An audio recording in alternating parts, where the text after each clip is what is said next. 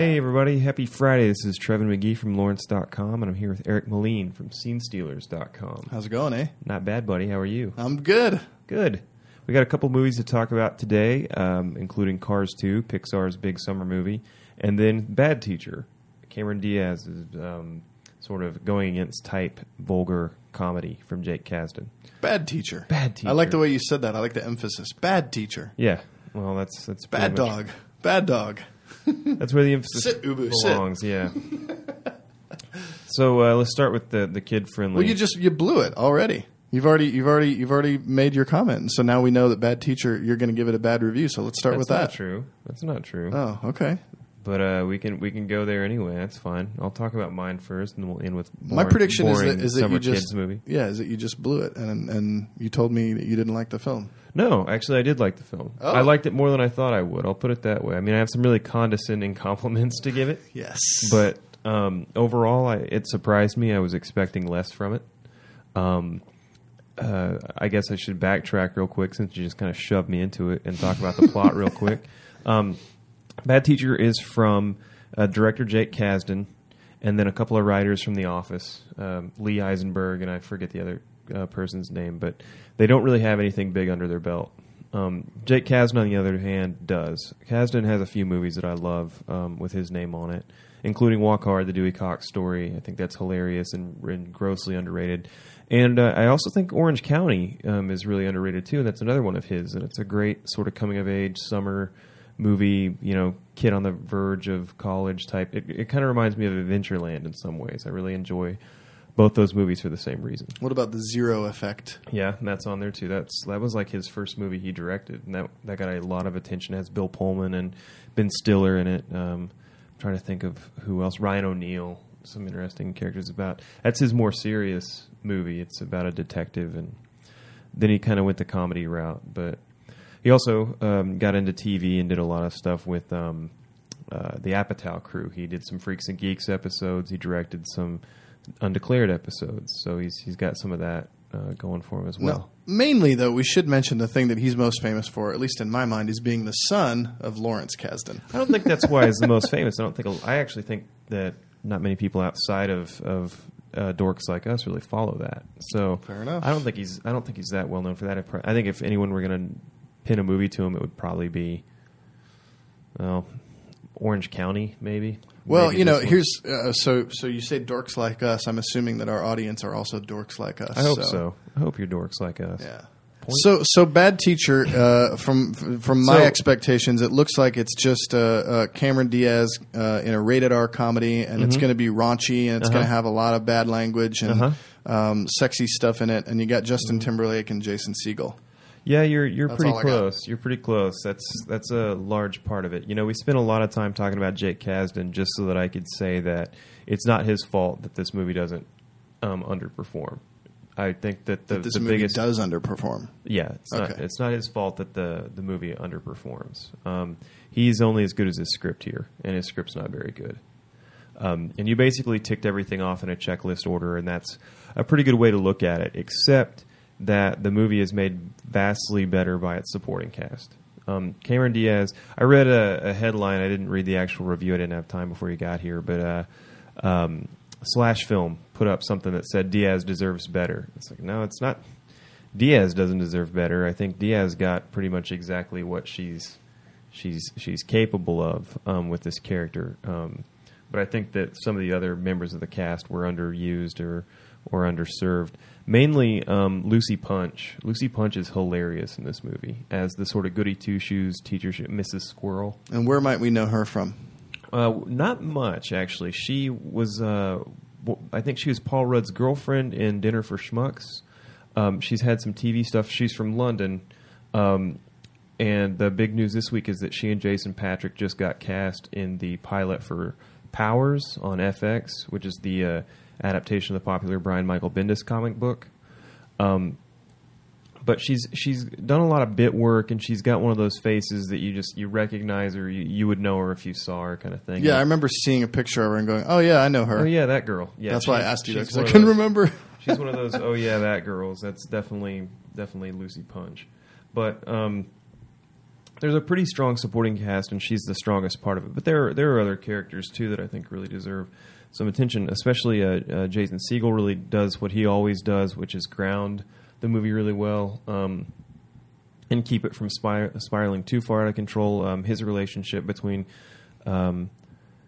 himself and Cameron Diaz is one of the more believable parts of the movie, or likable parts of the movie, I should say. There's not really anything believable about it. Well, see, that was my question. If this is you're talking about Kasdan, who's worked with Apatow. You've got Jason Segel, who's been in plenty of Apatow movies. The thing Apatow is known for is grounding their characters and making a somewhat believable story that you can kind of get into, that's real on one level while all this ridiculous stuff is happening. So does this succeed in that, or is this just a caricature? It's a caricature. It's a total caricature. Here's the plot. The trailer says it all. She's a. It starts and she's in school. School's ended, and this is the 1 year I'm teaching. And goodbye. It was nice meeting all of you. And then she gets in her Mercedes with vanity plate, hers, and goes to her rich boyfriend or fiance's house. And then things take a turn, and then it fast forwards, and she's still there the next school year. So the whole idea is like she was gonna go. She's a money grubbing gold digger, and she had it all set up to where she was just gonna go and teach, which it doesn't ever explain why she chose teaching or how that happened or how she got involved in teaching at all, because it's not like anyone can just be a teacher. You have to get certified, and she's a terrible human being and terrible at her job, so it doesn't make any... But, I don't want to overanalyze it, but that was just kind of lazy. And then beyond that, it just kind of goes further and further. Anyway... She's super materialistic, and the real moral of this movie is that awful people get what they want if they look like Cameron Diaz. That's pretty much the whole. That if there's anything to be gleaned from this, it's that you can be as terrible as you want to be as long as you're attractive. And wow, that's kind of what happens. I mean, it was really, I had some issues with Bridesmaids. Lead, Kristen Wiig's character, because she was hard to feel sympathetic towards, but she's a saint in comparison to this, and not in the funny like, oh, she's an anti-hero or whatever. Like, she's her character Elizabeth Halsey is awful, Cameron Diaz's character, and that's the hardest, that's the biggest obstacle of the movie past the script, is trying to find anything remotely sympathetic or interesting or engaging with this person. Once the initial sort of I guess thrill of watching someone behave as badly as she does wears off, which it wears off about 45 minutes in. Wow. You've got another almost Bad Santa. Yeah, you've got another almost hour. Well, with Bad Santa, there was all this other stuff around it, and I don't know, there was something inherently likable to Billy Bob Thornton doing that, and Diaz doesn't have that. It's not really likable. It's just kind of, it's vulgar for the sake of being vulgar at times, and when it'll go to toilet humor places, and it'll do things like that, and it can really, there are times when it's above that, or when it actually goes somewhere with that kind of humor that's funny. Yeah. But it retreats too readily and easily into familiar territory and into that sort of tired vulgarity that we've kind of seen before. And I know I sound like a prude for saying that, but I love a prude. I know I love gross out comedies, and I love slapstick. I love a lot of different kinds of comedies, but you can definitely pick out the lazy ones from the ones that try. And because you're describing this way, because you're calling it lazy, this is exactly the kind of movie that I'm glad I didn't go to, and I'm probably going to avoid. If it comes on cable, I might check it out for a second. But there's one question I have to know. Okay. And I'm going to ask the question, and I want an answer. And I'm going to say to everybody that cares about this movie, spoiler alert. Okay? Spoiler alert. Spoiler alert. Okay. How much sex with children, with teenagers, with her students is there in this movie? 0. Okay, that's what I figured. Somehow I got the feeling from the marketing campaign that this was going to be like, oh, Cameron Diaz is a bad teacher and she's having sex with all the kids. And then that was going to be like, oh, wow, this is going to be really crazy, right? This is going to be really edgy, like a movie like Spanking the Monkey, something that has like this weird little incest subplot or something like that. Something that's just so morally wrong, like To Die For. They had to play in To Die For with Nicole Kidman. They had to play that as a satire. Yeah. in order for that to work. So I was just wondering if she does that. No, how does that work? I hate to disappoint you, but there's no sex with minors in this movie. Okay. Yeah, I'm it just really sounds sorry. totally uninteresting really on every level. It's pretty. It's I would pretty have preferred sex boring. with minors. You know, it's pretty boring. And the review, it was interesting. I mean, the crowd really got into it. There was a lot of crowd response, and there was someone behind me who was just baffled at every bad thing she did as a teacher. Anytime she did something immoral, person behind me was just, oh my god, it's called Bad Teacher. Yeah. I mean, what did you have you not seen a single commercial? Did you not see the poster of the movie where she's asleep at her desk with, you know, like $500 high heels on? I'm really excited about Bad Doctor. Bad Doctor. Yeah. Bad Mailman. Yeah. I can't wait for Bad Mailman. Now, Bad Doctor, I would actually go see as long as it was Chris Parnell from 30 Rock. Oh, yeah. Dr. Leo Spacimen. I would watch an entire movie of him. Oh, yeah. Although it'd probably get old in like 5 minutes. Yeah. But he is hilarious on that show. Yeah, yeah.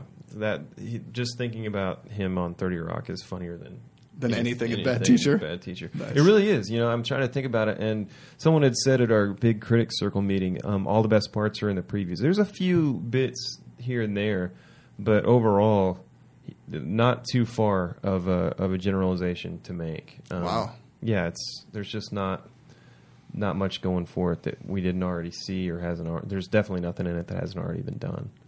So, fair enough. Decent supporting cast, weak movie. So.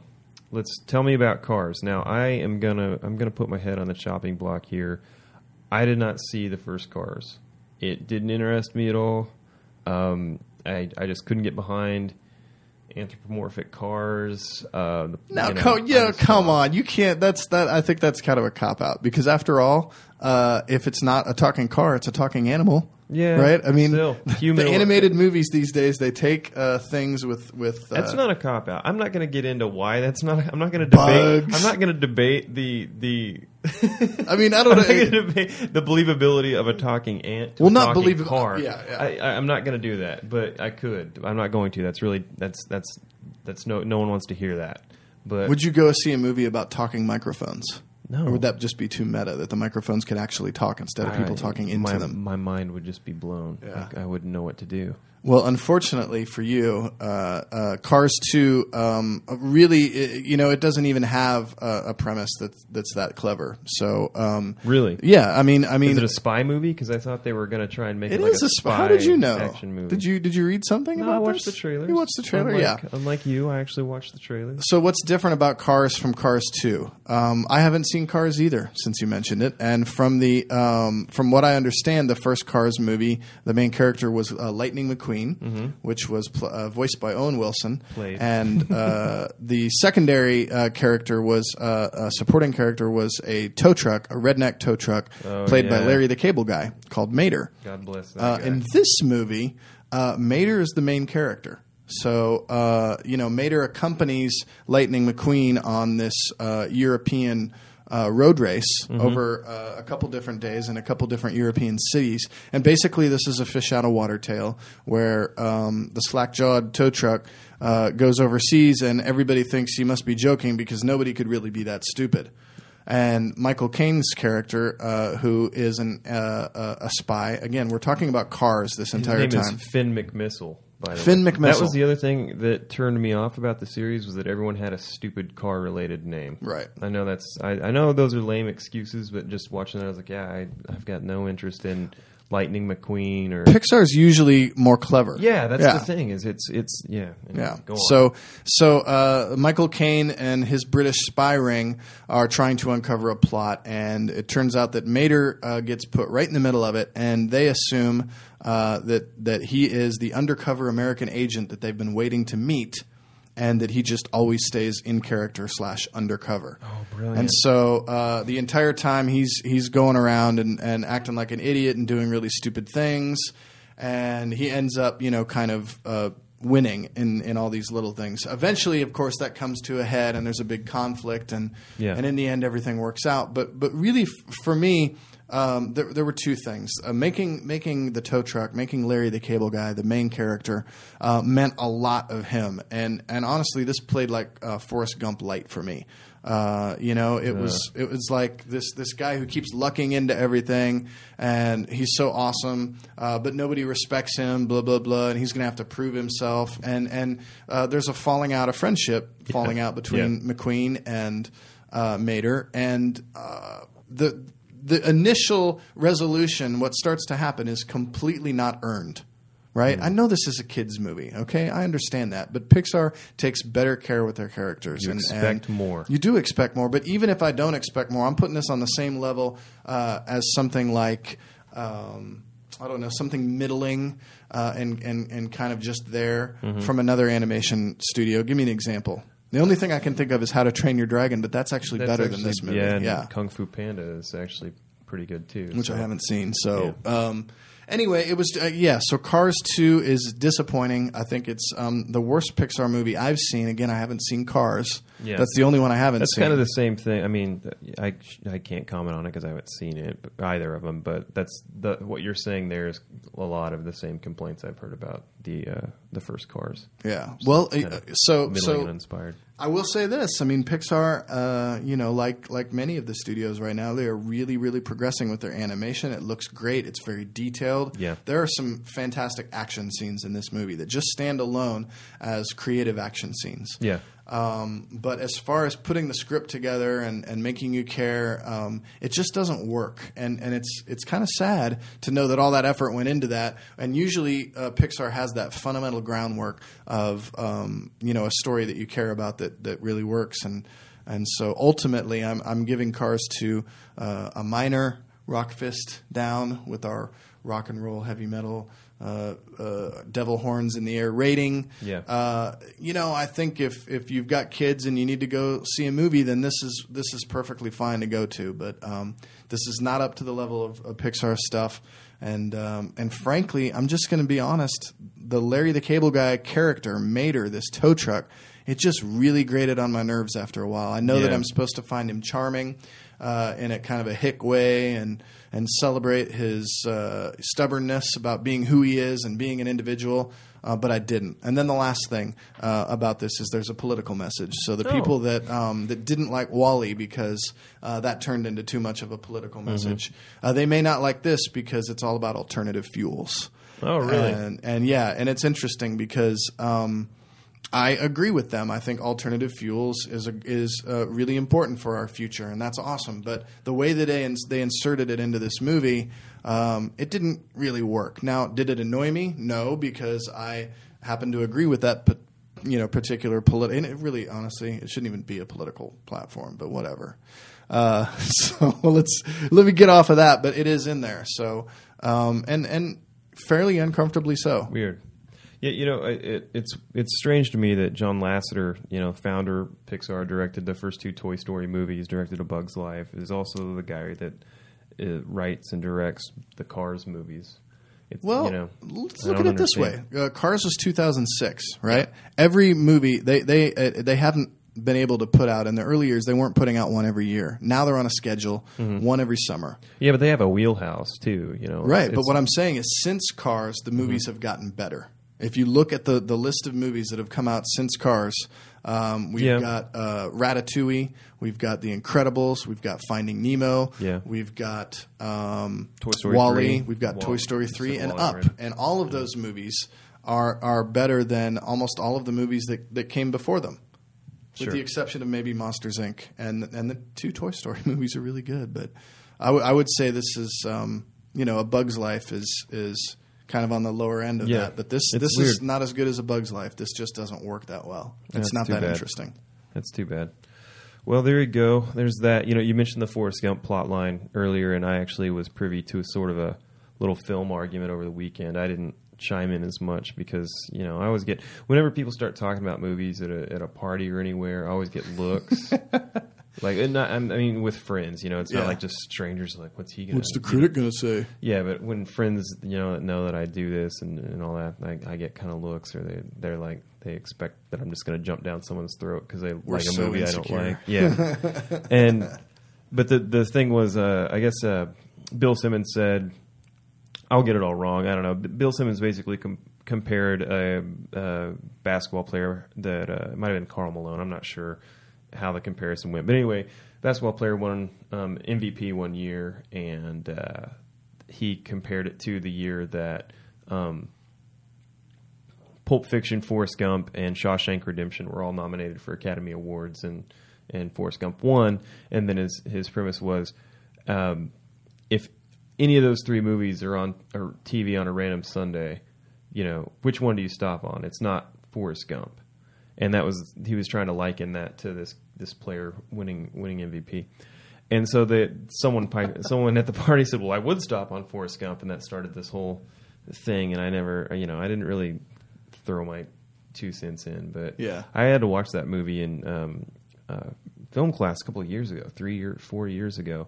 Forrest Gump, I mean, does not age well. Did not age well at all. And I don't know if it's just my, if I got exposed to more things, and so now I don't like. To be fair, I think I was pre-junior high when the first one came out. I'm not even sure, but the plot now, looking at it, the first one.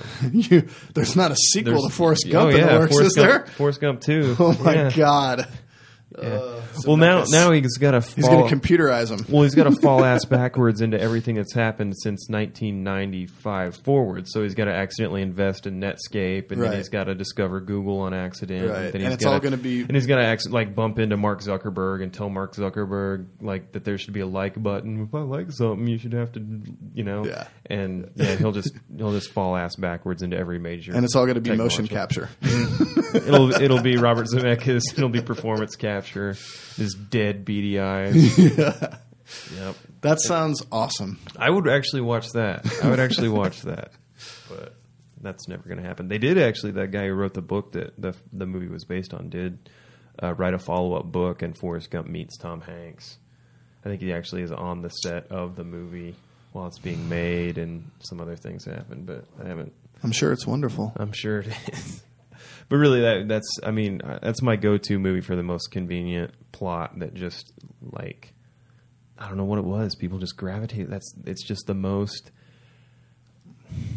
intentional movie on so many levels. A distilled view of the 70s, a distilled view of the 60s and of Vietnam, a distilled view of the 80s, a distilled view, and he just falls ass backwards into every good thing that and like Mater from Cars 2. Yeah, exactly. Yeah. So there's that. I weighed in, guys. It took me a week, but there it is. I'm sorry. Now you're going to have to preview this for all of your friends who are at the party and say you got to wait until the last 30 seconds of the podcast. They can deal with it. But next week we've got Transformers: Dark of the Moon on Monday. Yes, we do. And then do we have anything else that week to screen? I can't remember. But we'll definitely be back on Friday for Transformers, which... Don't miss it. You and I stand alone on that. We get so much static from the rest of the critics because we actually liked those. And we don't... I don't know. I mean, I don't think we just like anything. Yeah. Let's talk about it next week. But... We'll have plenty to talk about. All right. Well, stay tuned next week for Transformers, the non-Mega. I just would like to point out that Trevan doesn't like talking cars, but he's okay with talking robots that turn into cars. That's fine. Totally fine, because they're humanoid. There you go. Anyway. All right. Well, on behalf of Eric Moline from the SceneStealers.com website, this is Trevan McGee from the Lawrence.com website. You don't speak for me, sir. Sorry. All right. Did I bust it up? Have a good weekend.